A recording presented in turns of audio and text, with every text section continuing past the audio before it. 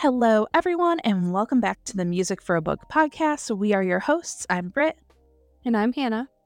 And every 2 weeks, we read and review a book, assign a song to that book, draw the parallels between the two, and have some fun along the way. So welcome back to episode 2 of season 2. Lucky number 2, not only our season 2, episode 2, but in the second month of the year as well. Exactly.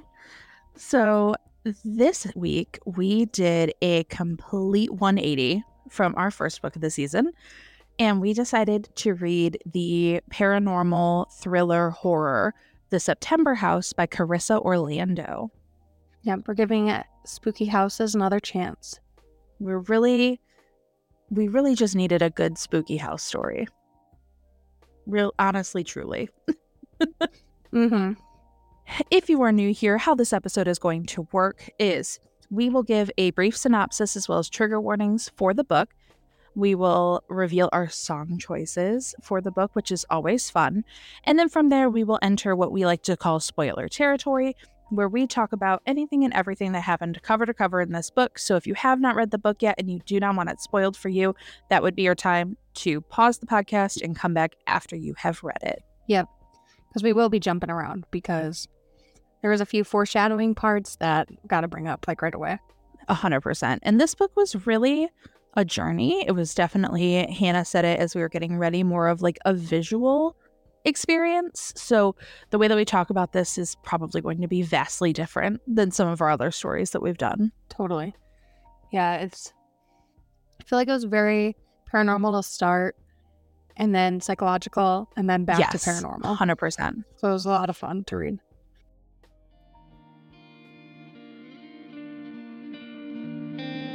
Dear reader,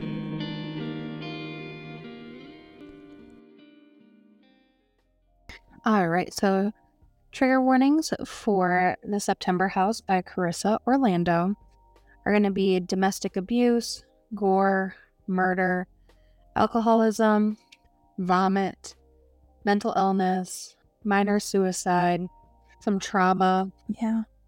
It's creepy as shit. Yeah. Freaky, scary children. Yeah, if like graphic details of gore really upset you, this is not the book for you. Move on. Come back for the next episode. Yes. So, The September House. When Margaret and her husband Hal bought the large Victorian house on Hawthorne Street for sale at a surprisingly reasonable rate, they couldn't believe they finally had a home of their own. Then they discovered the hauntings. Every September, the walls drip blood. The ghosts of former inhabitants appear, and all of them are terrified of something that lurks in the basement. Most people would flee. Margaret is not most people. After 4 years, Margaret has learned how to live with the house. It's her house, after all, but Hal can't take it anymore, and he leaves abruptly. Now he's not returning calls, and their daughter, Catherine, who knows nothing about the hauntings, arrives, intent on looking for her missing father. To make things worse, September has just begun, and with every attempt Margaret and Catherine make to find Hal, the hauntings grow more harrowing because there are some secrets the house needs to keep. All right. We ready to reveal our song choices? Let's reveal our song choices. I'm not going to lie. I took about 4 business days to figure out what song I was choosing. And I ended up listening to like my Throwback Thursday playlist, and I got really hooked on Divorced Dad Rock again for like a few days. So we're going back to that kind of vibe. So the song that I have chosen, very outside of Taylor Swift, is Unwell by Matchbox 20. Love that song.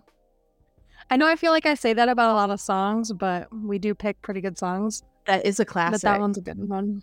So I'm excited to talk about that more in depth. But it just came out in the car and I was like, this is it. This is the song. Yeah. I had a couple I was going back and forth with, but one Taylor Swift song that I just kept going back to since the beginning. So I picked Ivy by Taylor Swift. Ooh, that was not even close to my radar. So I'm excited to hear because I love Ivy. I feel like you can't go wrong with any song off of Evermore, but that's just me. Right. So we are entering the September House spoiler zone. So beware. Back out now. If you don't want to know, because we're going in for all the details. We're leaving it no crumb unturned, no bone unburied. No bloody wall. I don't know. No eyeball out of its socket. No hatchet to the forehead. So yeah. We'll jump into this book, but my thought for this book was American Horror Story season 1. 100%. Like that house, just, that's what I pictured. That's just my mind if the house was in the middle of nowhere. So that's what I'm just going to preface it. It was Murder House personified. Yes. Like, Ryan Murphy, get on this book, direct a limited series on Hulu and FX for us, because this could make a killing. It's like Murder House Part 2. Bring it back around. Like middle of nowhere murder house. Yes. Like, that's your first spoiler right there, people. The September house is a murder house. Literally.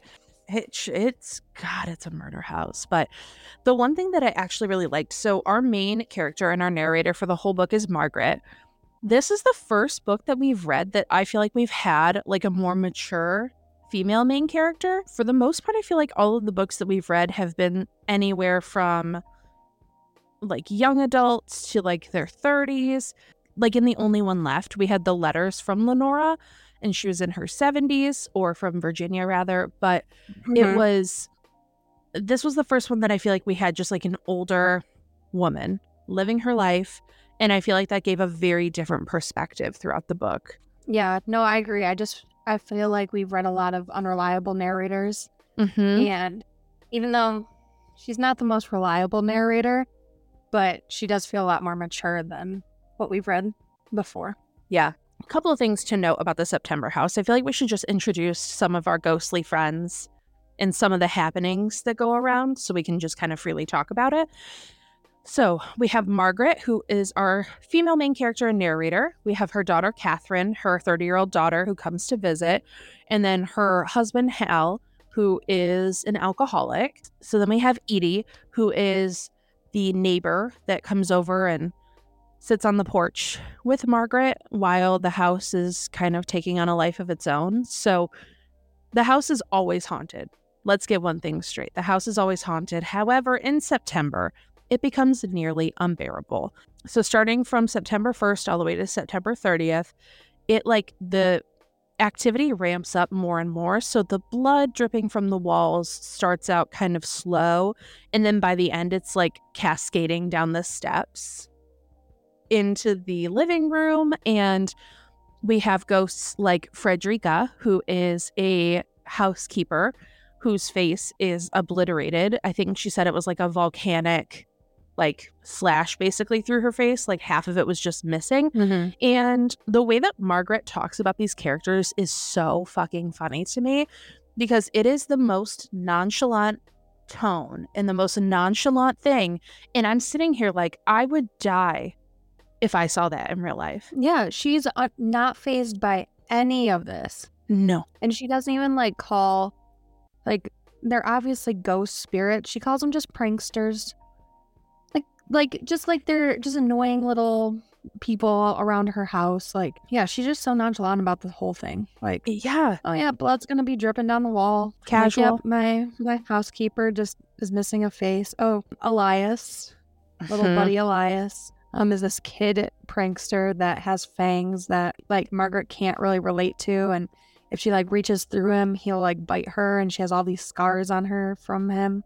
Yeah. And I'm just girl, I know. What? And then Frederica will move items around the house. Her entire silverware set will just end up in the bathtub. And she's like, ah ha ha ha. Oh, Frederica.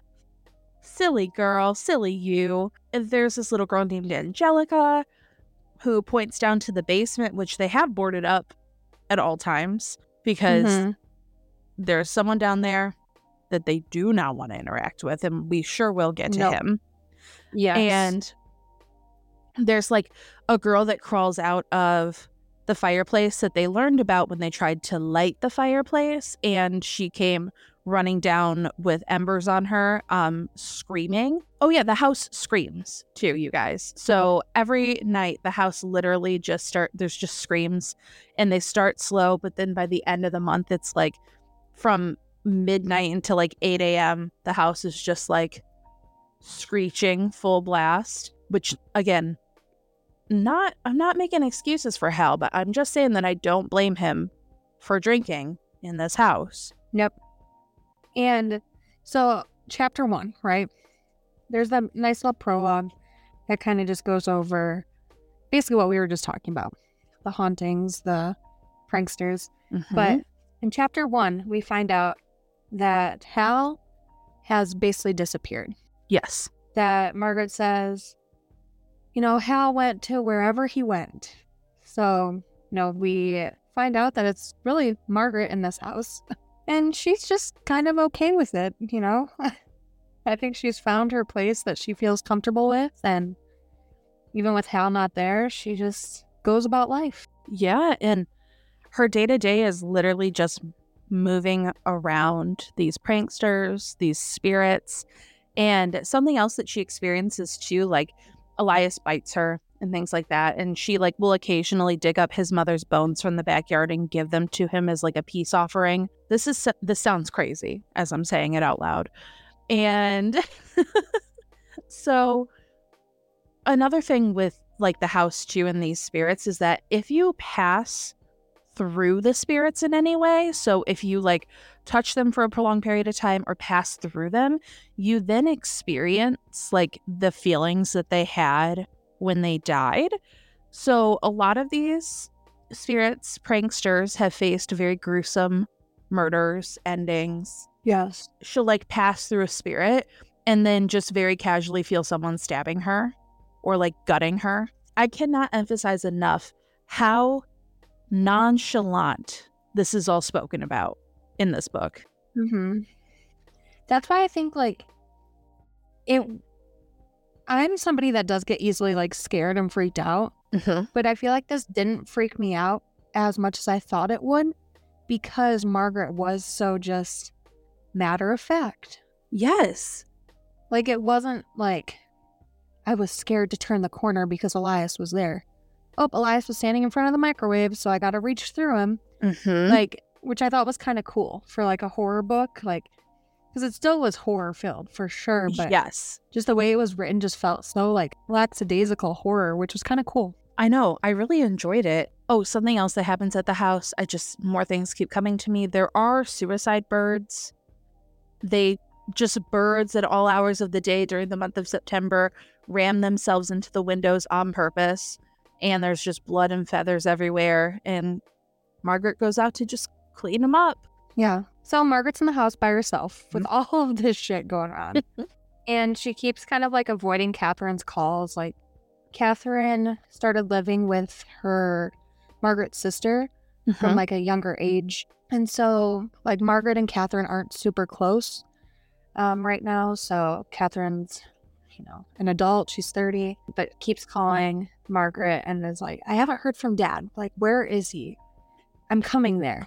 And so Catherine just kind of forces herself into the September house. Huh?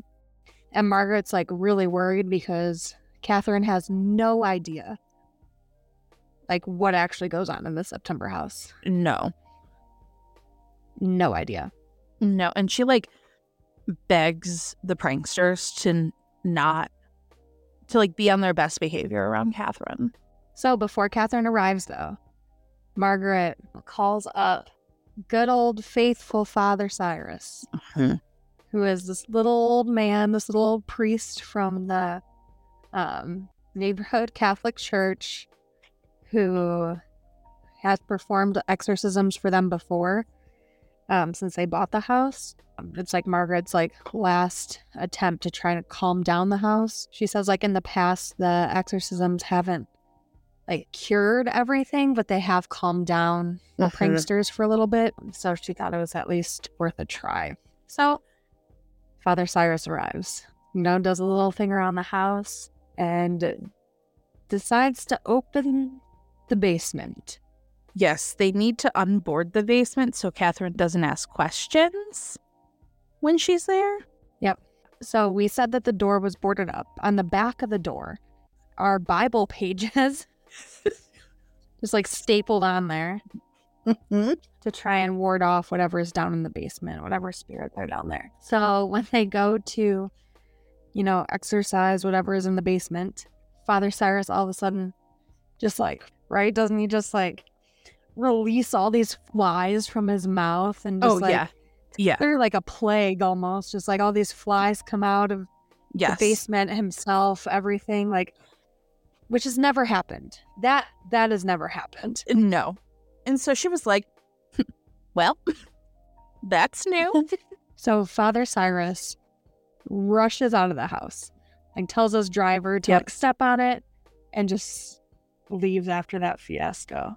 Father Cyrus is also the only priest in the area that believes in the paranormal and believes in exorcisms, and everyone else thinks that they are Looney Tunes and that they don't need an exorcism, they need mental health help. And he is the only person that has ever helped them anytime they step foot into a church or anything like that. Catherine arrives to the September house, and we get a quick dose of the kind of person that Catherine is. She is very loud, very abrasive, very over the top, and she swears like every other sentence. She kind of gets huffy with her mom. She's very melodramatic, I think is the best way to describe her. But something that I thought about as the book went on and my annoyance for her just finally started to taper off a little bit was I feel like she is just the embodiment of who she was as a teenage girl, and she never really grew up or grew out of that. Yeah, and I think especially being back with her mom too, and probably reverting who she was the last time that they were together too. Yeah. So I pictured Margaret she was so nonchalant about everything. I pictured her almost having how do I want to say this without being gruesome? It's going to be gruesome. I pictured her looking like homegirl just had a lobotomy and was living large in her lobotomy face. She was just whatever do you mean? Catherine, whatever are you speaking of? I think she was so disassociated from the situation at hand that she almost became a shell of who she was, which was an interesting parallel to her abusive relationship with Hal. Mm-hmm. The more that I thought about it. Yeah, interesting point. Mm-hmm. We've had a long time to kind of sit on this book before we re-recorded, so we've had instances where we read a book and then record immediately after, but this one I've just had some time to kind of think about. I feel like that kind of gave me some perspective.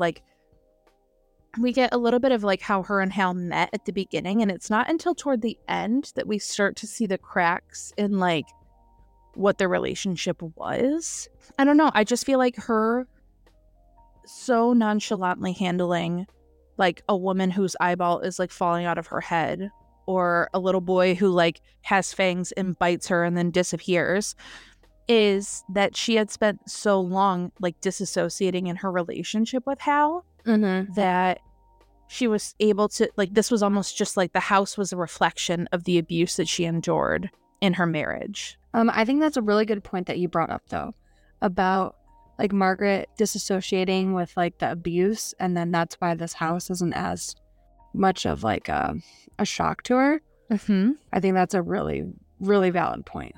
And I think we'll see it more as we talk through the book, and they kind of talk about the abuse that Hal had.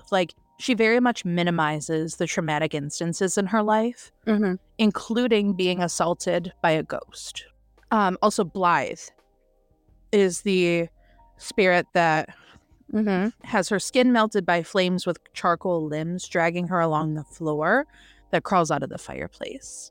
She's struggling to figure out where to even place Catherine in the September house, because she said each room has its own, unique properties. Mm-hmm. She said the first bedroom was nice because it has a fireplace, but that's because Blythe was also in there. So Blythe will come down the fireplace with her skin melted off and drag ash on the floor. Blythe was chained up and burned alive in the room, so that's why she is a current habitant of that room. The next room is the man who killed Frederica lives there, and so they call him the grinning man. His name is Jasper. He was found dead in the closet because he killed Blythe, which is his wife, and he also killed Frederica. And they said that Jasper had taken his own life and died by suicide, but apparently he in the closet is bent at a large amount of very unnatural angles that feels like it's probably not suicide. Right. So that was a fun little hint for what's to come. The last guest bedroom, like she said, was fine. However, there was sometimes like a gash that would appear in the wall and like black void substance would ooze out of the wall. And it was not blood, but it was definitely not normal. So she ended up putting her in the room with Jasper, of all things. So I will suggest that you guys read this book if you're not scared of like gore and paranormal, because there's so many just like little instances and like basically world building for this house that happen. Yes. That I feel like we're not going to do it justice by describing. I know we've said that in the past too, but there's just a magic about reading these things that happen. So definitely recommend that. Yeah, and I just think so. We've talked in the past about like when the house takes on like a life of its own, and out of some books we may have asked for more. And in this book, I felt like this is what I needed out of a haunted house experience. And I'm totally going to spoil the ending here. I was so freaking worried when the police showed up at the end that it was going to be a mental health crisis and everything that we had experienced in the house wasn't going to be real. Me too, because, you know, I think at like Shutter Island, right? Like he just has convinced himself, right? And then yeah, you know, it's not real. I was worried about that too. I'm like, is it really all in her head? Like, has she just been imagining all this stuff? I was about to like throw this book at the wall. So I was going to be like, I did not just read this book for it to not actually be paranormal. I was livid because like Catherine, so we're going to jump back to, but like we said, we're going all over the place with this book. But when Catherine was like questioning her and she was like, what day is it, Mom? Hey, Mom, do you remember like, you know, what year it is? Do you remember what you had for breakfast? Like all of these things. And then Margaret could not answer these questions in the correct way. And I was like, oh no, this book is about to be ruined for me. Mm-hmm. I am happy to report, though, that the ghosts are very much real. Yes, very, very much real. So Catherine arrives, right? And Margaret's kind of like nervous. We said what room she's going to put her in. So Margaret goes and seeks advice from her friend, from Edie. Yeah. And Edie tells her, you could just like kind of drug her at night. Like then she won't know. And Margaret's like, I'm not going to drug my daughter. And he's like, okay, just a thought, you know? You know, they're just having like tea on the front porch, just kind of talking about it. Like during the day, like Catherine is like hell bent on finding her father. Like she, you know, is like, why haven't you gone to the cops? And then when she goes to the cops, you know, the cops are like, well, he's an adult. He left. Like, it's not really a missing person. She like checks the motels around town, finds like the cab driver. Like Catherine, like, does not hold back when trying to find her father. No. It is interesting to me because, like, I feel like she doesn't even like her father, but I get, like, you know, she wants to find him, but at the same time, I'm like, she's going through extreme lengths to try and find him. And, like, to Margaret, right, like, from Margaret's thought and perspective, like, he left. He probably doesn't want to be found. Like, he left, he decided to leave, and that's on him. Yeah. And like Catherine discovers a shitload of empty bottles in Hal's office that Margaret was like, he was drinking? What do you mean? I never saw him drinking. And then in like her inner thoughts, she was like, well, he did pass out quite frequently on his desk for no reason in the middle of the day. And like, I think that just goes back to how like disconnected she was from reality. Mm-hmm. Another little side note, I really loved how LGBTQ themes were interwoven with no pretense. There was no, like, Catherine had a girlfriend. Catherine went home with a female bartender when she was out looking for Hal. And it was never a question of, like, right or wrong, this or that. And I think we're going to start seeing that more in writing as we move forward. But it's just really refreshing. It reminded me of how, like, in Schitt's Creek, like, there were just gay characters, but no one was concerned about it. Like, it was just they existed and that's who they were. And that's where, like, I think when we talked about Starling House, too, and how they made such a big deal out of that couple. And I'm just like, all right, maybe it's to show, like, it's a small town, but at the same time, I'm like, we're past that. I like to think we're past. I know, like, sometimes we aren't, but, like, it's refreshing to read it now that it's just normalized. Yeah, and, like, there are other ways of showing bigotry without being, like, bigoted toward, like, a group of people in that way, unless it's, like, a specific way to drive the plot, like, where you have these side characters. But, like, this, yeah, I just loved how seamlessly that was thrown in. And she was like, yeah, Catherine, how's your girlfriend? And she's like, oh, we broke up. And she's like, oh, no, what happened? Mm-hmm. It was a normal conversation that you would have about a relationship, regardless of the genders of the people involved. Yep. There's a quote that I found. It's a little paragraph that I wanted to read that I think will put things in perspective about how Margaret thinks. And correct me if I'm wrong, Hannah, but I'm pretty sure we've heard this multiple times throughout this book. But Margaret says, these rules, they keep things in order. They make life bearable. You will find that everything, even the apparently unbearable things, can be bearable to some degree. It is all in how you handle them, the perspective you take, how quickly you can learn what to do, what not to do, and act accordingly. There are rules to these things. Everything is survivable, even this. And I feel like that is just Margaret in a nutshell. Mm-hmm. Oh, 100%. One of my favorite pranksters, though, is Angelica. Yes. Because from the beginning, she foreshadowed something that I knew was going to happen. And I kept yelling it at the book. So Master Vale is one of the pranksters. And he is down in the basement. So that's what we kind of figure. He's down there. That's why it's boarded up. Like, nobody goes down there. Yep. But Angelica is a little girl. And she has been appearing and saying he's down there. And Margaret just assumed she's talking about Master Vale. Like, yeah, he's down there. I'm not going down there. He's down there. And I was yelling at the book. So this is my spoiler. This is my foreshadow, people. I was yelling at the book. It's fucking Hal. Hal is down there. But I thought he was going to be a ghost. That, like, he was going to be, like, a master puppeteer down there.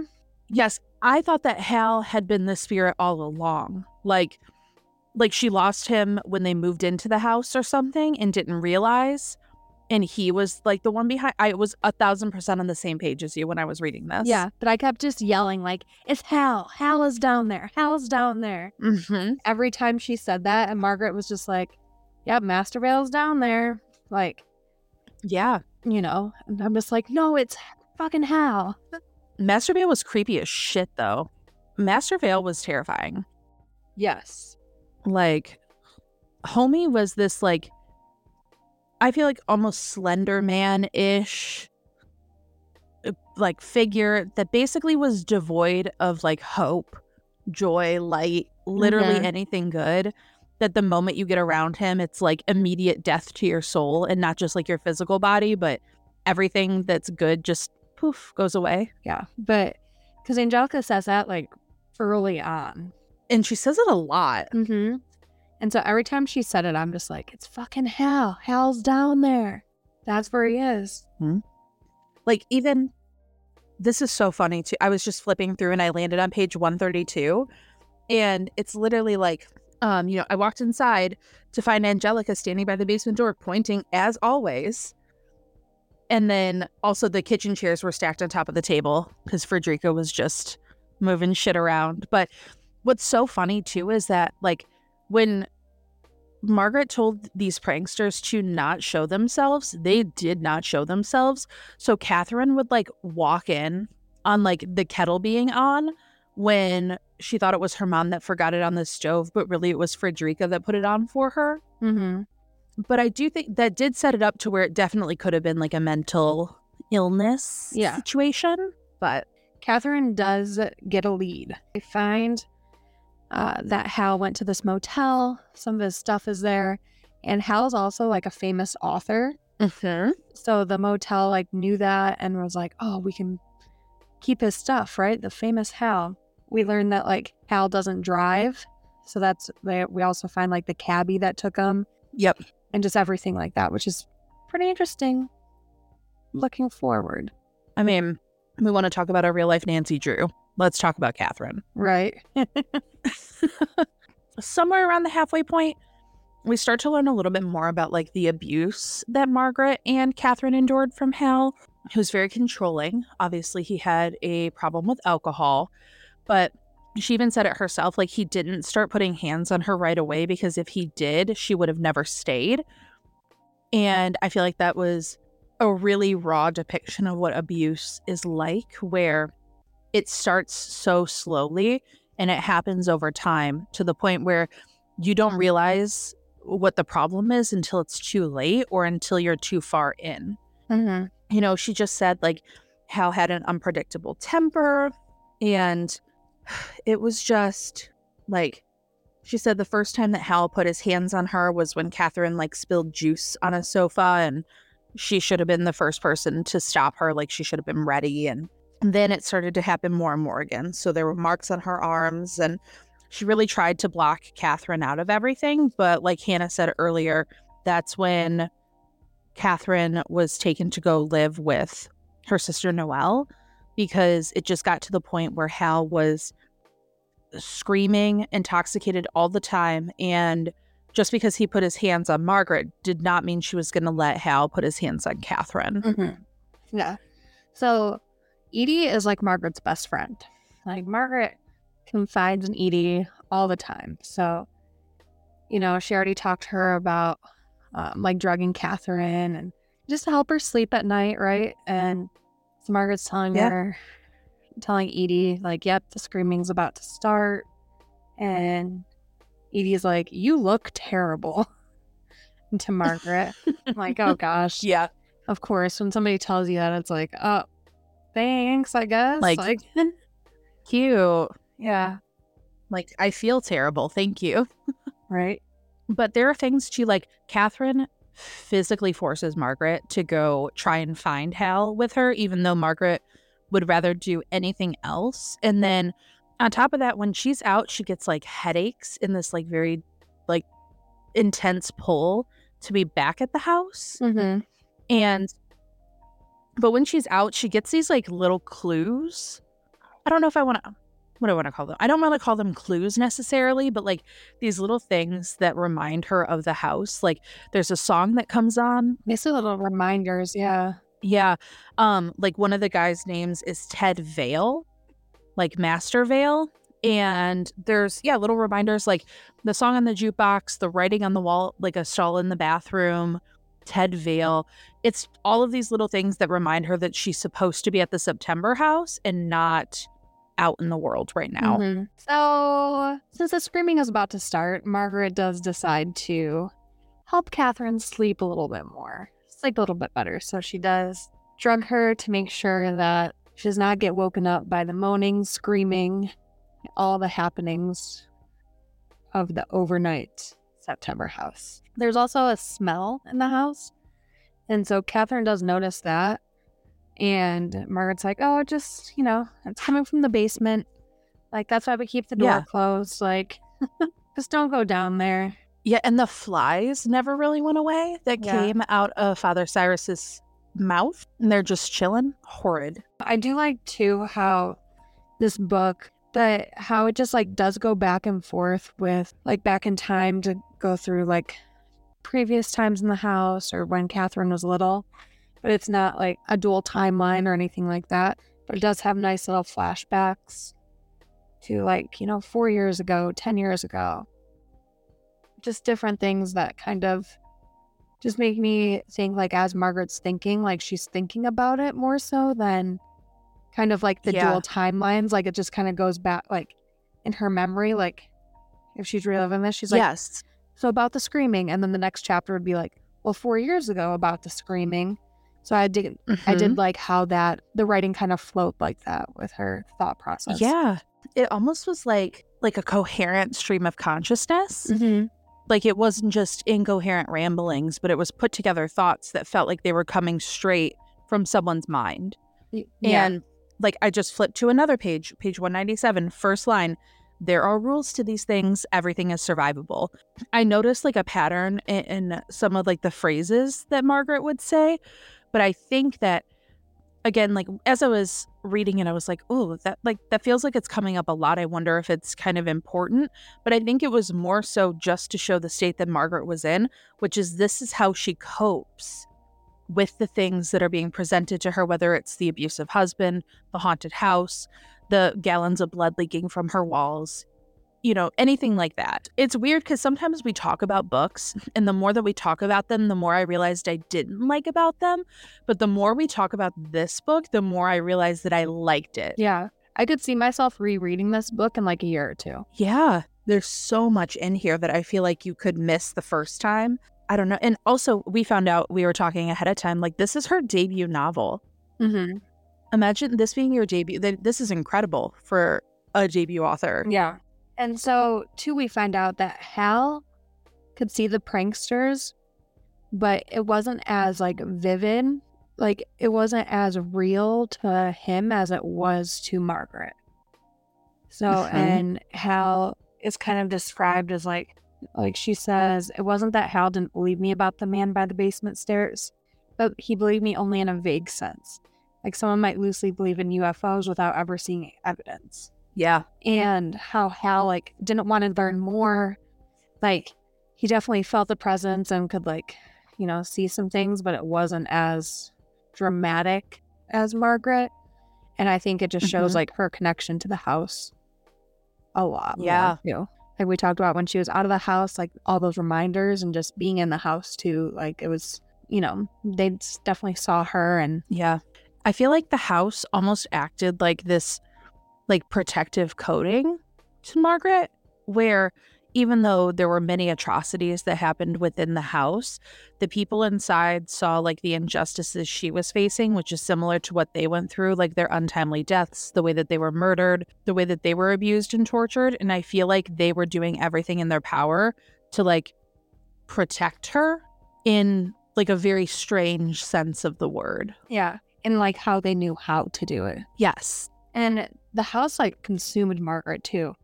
Like, she wanted to learn about how everybody died, their family history, all of that, too. And she looked through the library, went through, like, newspaper clippings just to find all this information about the people that are now pranksters in the house.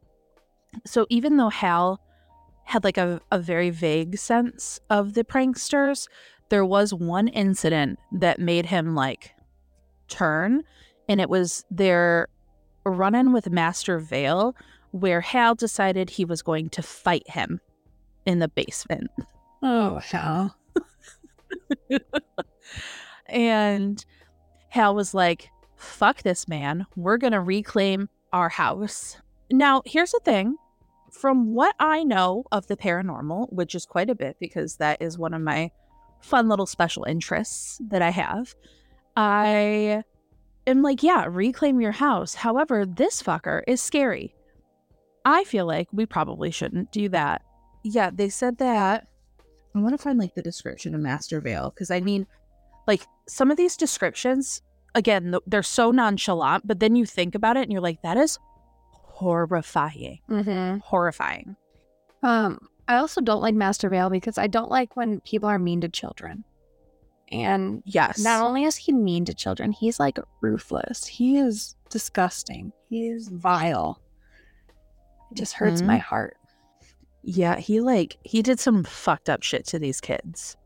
Some of the descriptions of Master Vale were like, he was laughing when he had Angelica, like, tied down by the wrists on a table in the basement when they went to go face him, and he had red-rimmed eyes, and he seemed to like be delightful that he could like come and attack them.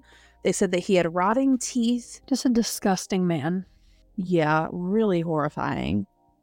Homeboy, it said he had a pale gray tongue, just like nightmare eyes. Like Hannah said too, I cannot do this justice enough. Like, if this was on my screen, I would be horrified by this man. But in the context of the book, it was like, I don't want to call it fun, but like fun. Right. Like, I don't know. There's just something about the writing and like how it's talked about and how it's handled that makes it not as absolutely horrifying. Mm-hmm. So does Hal succeed when he fights Master Vale? Well, they run the fuck away that time. They run the fuck away that time. There is another time that he does seem to go after Master Vale. We may have hinted at it and spoiled it earlier, but apparently when he was out and about and running away, going to a little motel, he came home and Margaret was not aware. And he went down to the basement and never came out of the basement. Yeah, it seems that he went to face Master Vale on his own to reclaim his house without Margaret's knowing. And Master Vale cracked him in the way that it was described for like the police officers too, which we'll touch on because we're almost like to the end of this situation, because everything in the middle is like so important to their relationship development and so important to figuring out the why and the how behind these characters and what their motivations are, why they do things, how they ended up in the places that they are. But in terms of the action of the book, so the descriptions for like, I will never forget the vivid descriptions of what was happening. Basically, like every limb was like cracked and bent in like a very disgusting way, very not natural. Yeah. Like they were twisted like a pretzel, but like the pretzel was every part of their body. Catherine is concerned about her mother, right? And now the police are involved because, they believe that there was foul play involved with Hal. And then the police come into the house. They search the house. They find Hal's body in the basement. They were fucked up because of the body in the basement. And then they were like, okay, Margaret, we're just going to put you in handcuffs. Don't worry. We can definitely put you in a nice mental health facility that'll take care of you for the rest of your life. Everything will be fine. You can get out of this house. And like I said earlier, this was the part in the book where I was like, if this is not a real haunting, I'm going to throw this book and I'm going to be so fucking mad. Yeah. Like now, like talking about it, I really liked it because it did get me questioning though, like, fuck. Margaret, yeah, was she just making this up? Like, I know she said to hide from Catherine, but wouldn't you imagine that you could still like see or feel some sort of presence? Yeah.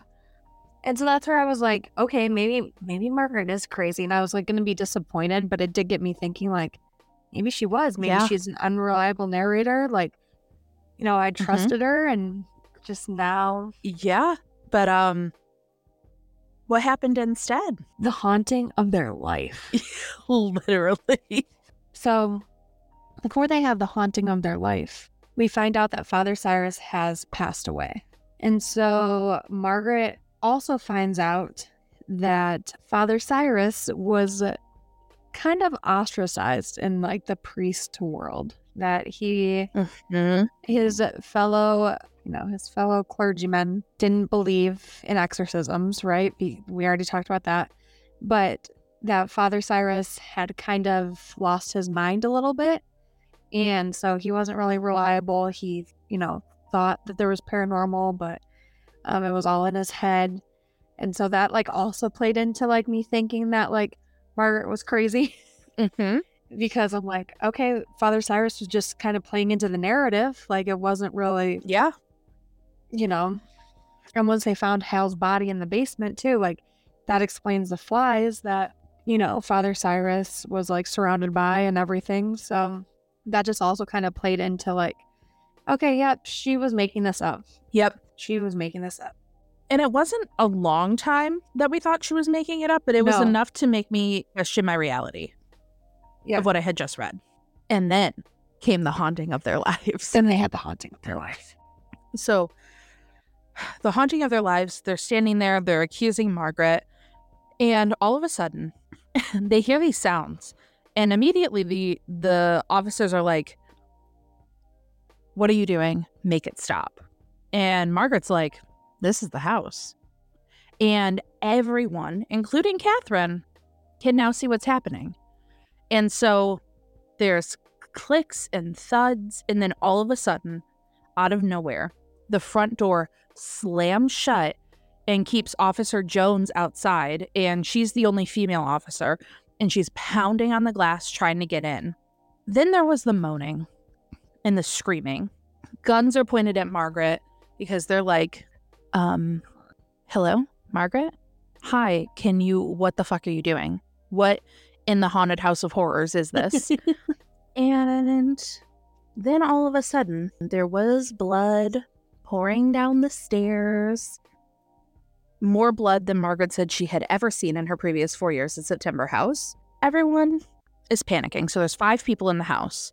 There's Catherine, there's Margaret, 3 other officers, and then Officer Jones is outside. Yeah. And Officer Jones, though, is not safe outside because the suicidal birds are back. And you can just hear a thud, thud, thud, thud, thud, thud, thud from the outside. Yep. So she's not safe out there. And Angelica appears running through the house. Everyone just starts screaming. Because what else do you do at that point, right? Like, yep. You're convinced that this is not real, then all of a sudden there's blood oozing, there's birds coming from the outside, there's moaning, screaming, then this little girl just appears. Oh my God. And then Julian was like on the banister and jumped down, but all of his intestines are hanging out. Awful. Awful. And Catherine is like, what the fuck is happening? All of the officers are like, Margaret, tell us what's going on. And Margaret's like, bitch, look around. There's blood everywhere. There's ghosts running around. Do you think I'm doing this? Yeah. And then Elias comes in the room.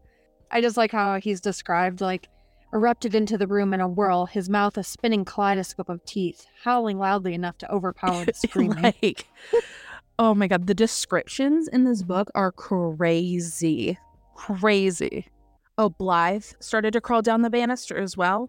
So her little ashy charcoal singed skin was just floating away in the wind during this too. So the screaming hadn't stopped. The birds were still coming. And everyone was looking at Margaret like, what do we do? And then unfortunately, everything stops. And then Officer Price happened to him first. And it's just described as unpleasant. And so he just like starts like twisting inward, bending, and just like his bones cracking and just becomes mangled. Yep, she described it as like when a spider is sprayed with insecticide.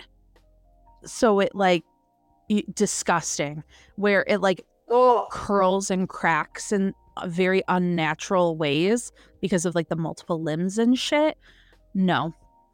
Like this entire end sequence, like nothing in this book really got to me until this part.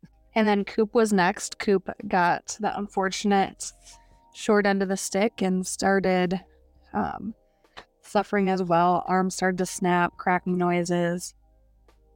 And like Margaret just says, like she couldn't help him. Like, what? It's not, she wasn't controlling it, you know? And so the last officer like came at Margaret, gun pointing in her face, and was, like screaming at her, I don't know how you're doing this, but you need to stop it right now.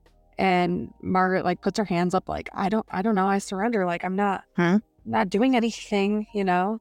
Yeah, they have this like showdown where he's like, I'm gonna count to 3. And he starts counting backwards. And Catherine's like, put the gun down. Like, and by put the gun down, I mean put the fucking gun down, because Catherine is a part-time sailor and we love her for it. Oh God. And well, I just read it again and I'm like, and she got sprayed with blood. That his chest just snapped in half. Oh. And then it was silent again. And the front door opened and Jones raced in with her gun drawn. And her clothes had been tattered and scratches from the birds, you know, that were attacking everything outside. And I can't imagine being Jones, right? And just walking in and being like, what happened? And she was just assaulted by suicide birds during that whole ordeal on top of it. Jones is like taking in the sight and then just all of a sudden is like horrified, like eyes widen. She takes a step backwards and Master Vale was standing there. And like Margaret says that she's never seen him in the light of day, only in the shadows. And that even in like this light, he just looks so much paler, almost look transparent. And how he just like towered over Catherine. And so Master Vale puts his hand on Catherine and she like drops everything she's holding. And he like puts Catherine in like a bear trap and just starts pulling her backwards, and she's like kicking and trying to struggle, and Master Vale's just like laughing. Then Catherine disappears into the basement. Oh God. And so Margaret like says that she was no longer underwater once Master Vale took Catherine. Now, Officer Jones tried to stop her. Again, why at this point? Couldn't tell you. Right. She didn't have much time to talk though, because Officer Jones got ripped from the ground and like super glued by supernatural forces to the ceiling. She said that she was pinned like a butterfly to corkboard. And then she ran after her daughter. And so Margaret does run down to the basement, kind of wrestles Master Vale away from Catherine. And in the middle of this, she sees Hal in the corner, and Hal's body, you know, is all mangled, twisted like a dead spider, chest cracked open. And she just thinks like, oh, I never thought I'd see him again. But here he is, just more of like Margaret's just nonchalant, like, yep, there's my dead husband, la-di-da-di-da, you know? And then Catherine screams, which like snaps Margaret back to reality and is like, all right, yep, we got Master Vale to deal with. You know, Margaret's yelling at Catherine, like, run, like, get out of here. Yeah. So Catherine does run. Margaret remembers, like, Hal, Edie, Catherine, and finally herself, she's believing it, that no one deserves to live like this. So she kind of gets the courage, you know, to really stand up to Master Vale and shout back at him, no. And he just kind of growled at her, and she describes him as being like a starving lion. And she just repeats back, you know, there are rules to these things and consequences for breaking them, which is something that Britt, you know, talked about how it was like a reoccurring statement throughout the book. And now it's just kind of giving Margaret that confidence to finally, like, yep, there's rules and there's consequences for breaking them. Yep. Something interesting too, when like they're kind of wrestling in the midst, like she gets glimpses of what Master Vale did to the children and people that he encountered. And I mean, truly vile, but like almost everyone in the house was there at the hands of Master Vale. Like she saw how he bashed in Angelica's skull, how Charles and Constance had their intestines pulled out, and just so many of these things. And they're just like, again, it's not funny, but the way that it's written is a little bit funny, where, you know, she forgets or doesn't have names for some of these pranksters or spirits at the beginning. So now, as she's like learning about them through like absorbing what Master Vale did, she's like, yeah, and sawed the legs off of James, in parentheses, his name was James, and chopped off Henry's arm, in parentheses, I was wrong, his name was Henry. Like those little things that just made Margaret. Yeah. Yeah, they was just, oh God, he's so gross. Like he has these like open lesions all over his skin. It is disgusting. So gross. So Catherine does come back downstairs and starts beating Master Vale with this paddle. And there's this like back and forth, this whole fight.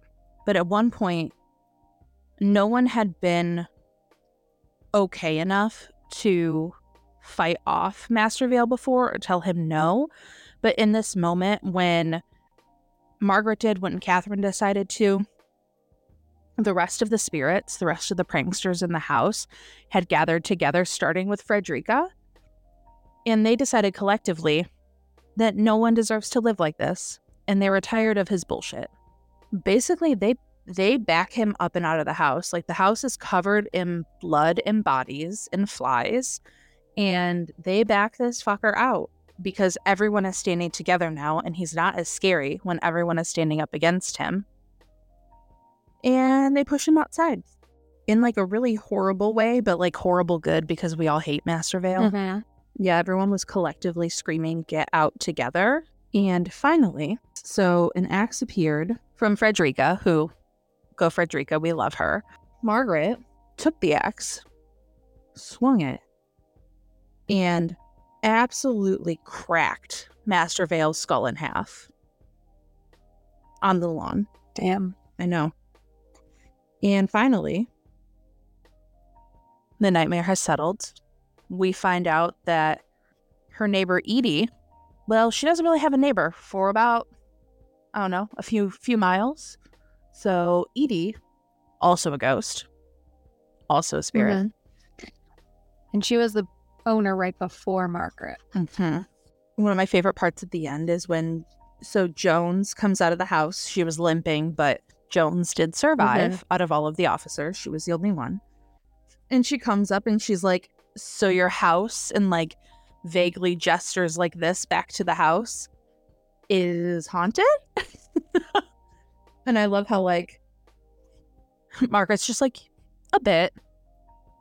Just a little haunting." We're getting toward the end. Jones goes to her cruiser to try and detail what the fuck just happened. Catherine decides to stay a little extra longer with her mom while they get things kind of sorted out. Everything was so, like, again, the nonchalant, like, Catherine goes, "So, Dad's dead." And Margaret's like, "I suppose he is." Like, you know, they say that that was nowhere near the most shocking thing that they had experienced that day. Yeah, it's just like, it comes full circle at the very end when Frederica is like, you know, "Would ma'am like me to prepare some tea for her before I rest?" And she just said, "Tea sounds lovely." That was the story of The September House by Carissa Orlando. I thought it was great. I really enjoyed it. I did too. A very paranormal wild ride. And like I said, the more we talked about it, usually when we start like poking holes in books and stuff, then I'm like, "Oh, well, yeah, definitely missed that the first time. And maybe I didn't like this as much as I thought," but that did not happen with this one for me. All right. We ready to talk about our songs? Let's talk about our songs. I'm not crazy. I'm just a little unwell. I know right now you can't tell. But stay a while. Maybe then you'll see different side of me. It's good, right? Yeah, it's great. It's a good fit. I picked this song for obvious reasons, but mostly I just felt like Divorced Dad Rock was such a Margaret like line of music that I just had to. But again, I picked Unwell by Matchbox 20, and the song starts out by saying, "All day staring at the ceiling, making friends with shadows on the wall. All night hearing voices telling me that I should get some sleep because tomorrow might be good for something." And that just reminded me of all of the screaming and voices that Margaret heard all throughout the night through September. It says, "Hold on, feeling like I'm heading for a breakdown and I don't know why." Like, all throughout the book, Margaret just had this like impending sense of doom. And we didn't touch on it too much, but that's because like you have to read the book to get the sense of dread, because everything is so fucked up that you can't really like decipher it until you hear her inner thoughts about it. Again, like the chorus, like Hannah beautifully sang for us, is, "I'm not crazy, I'm just a little unwell right now. You can't tell, but stay a while and maybe then you'll see a different side of me." Like, I know that I seem crazy. Like, I'm talking the next verse, I'm talking to myself in public, dodging glances on the train. I can hear them whisper, and it makes me think there must be something wrong with me. Catherine catches Margaret constantly talking to herself out loud, or she thinks she's talking to herself, but in reality, she's talking to Frederica, Angelica, Elias, all of these pranksters. They're thinking somehow I've lost my mind. The bridge part here is I've been talking in my sleep. Pretty soon they'll come to get me. Yeah, they're taking me away. That was the whole Catherine questioning her mom's sanity and her grasp on reality, and the cops showing up to literally take her away. But yeah, the whole song, I'm just a little unwell. I'm not crazy. Things are just a little off right now. And I felt like that just encompassed the whole vibe of the September House. Was I'm not crazy, okay? I'm just a little unwell. I'm just a little impaired right now. And I think the line for me was, but stay a while and maybe then you'll see a different side of me. Maybe stay a while in the house. Maybe experience these things for yourself, and then you'll see I'm not the one who's crazy here. Yeah. No, that song didn't even cross my mind, but as soon as you said it, I'm like, yep, that fits so well. And we love Divorce Dad Rock. We sure do. All right, you ready to hear about Ivy? I'm so excited to hear about Ivy. Well, Ivy is one of my favorite songs because I love Evermore, right? Mm-hmm. But just how the song starts out, how's one to know? I'd meet you where the spirit meets the bones in a faith forgotten land. It's just kind of reminding me of the house, right? It's just where the spirit meets the bones, just the spirit meets, humans basically meets Margaret. And just how are you to know before you enter the house, right? The pre-chorus is and the old widow goes to the stone every day, but I don't. I just sit here and wait, grieving for the living. And so it just made me think of Margaret, she doesn't go anywhere, right? She's not being that old widow that kind of goes to find Hal or kind of really cares about that. And she just, sits in the house and grieving for the living, right? Because she's kind of surrounded by all the ghosts and the pranksters, and that's where she's living, basically, without. And then in the chorus, when it's stop you putting roots in my dreamland. I can't stop you putting roots in my dreamland. My house of stone, your ivy grows, and now I'm covered in you. So that's kind of what stuck out to me when I was reading the book.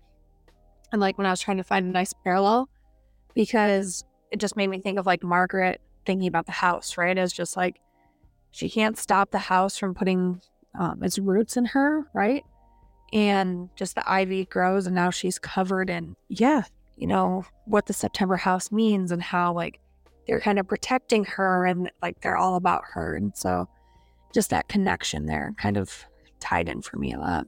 God, I love that song. The line too, I don't actually think we talked about this, that Hal was prepared to burn the house down and told Margaret to we need to get out of here. Let's burn the house down. We definitely skipped over that, but we're just going to talk about it now. So yeah, that's also why he was killed, because he was pouring gasoline on everything. Yeah. But there's a line in the song that looks he's going to burn the house to the ground. And I'm that's Hal. He's going to burn the house to the ground. Oh my gosh. How could we forget that Hal was lighting shit on fire or trying to? There was also, there's so much though that happens that yeah, I'll let that one slide. Then further on, it's or dare to sit and watch what will become and drink my husband's wine. And I know she doesn't drink, but just talking about how, Hal did and how she just kind of let it be almost. She didn't drink the wine, but she just kind of let it happen. She just kind of watched and sat and watched what will become and just, let it be. Yeah. The rest of the song, I feel kind of just flows, but those are the highlights of what tied it to me. And, just kind of remind me of Margaret and just how the ivy of the house kind of made her feel almost important again after not, being important with Hal or with Catherine necessarily, kind of gave her that purpose again. But it just kind of built the roots in her that she can't leave. Okay, let's talk about book ratings. Yeah, let's do it. again, for those that are new, we have our own little rating system. We rate kind of based on vibes, and some things that we like about one book we might not like about the other, and vice versa. So we rate to the moon and to Saturn. So coming in, I was going to give this book 4 moons. However, upon reflection, I found that I liked it a heck of a lot more than I remembered. So I'm just going to go a solid 4.5 moons for the September house. I really feel like talking about it only solidified all of the details, tying together things that I might have missed the first time. And I just genuinely enjoyed that we finally had an actual haunted house paranormal story. I'm going to keep my rating the same, but I think it's a solid rating. Yep. I'm going 4 Saturns. Like I said, I would read this book again. Yep. Based on vibes and storytelling, I think combined, definitely worth the read.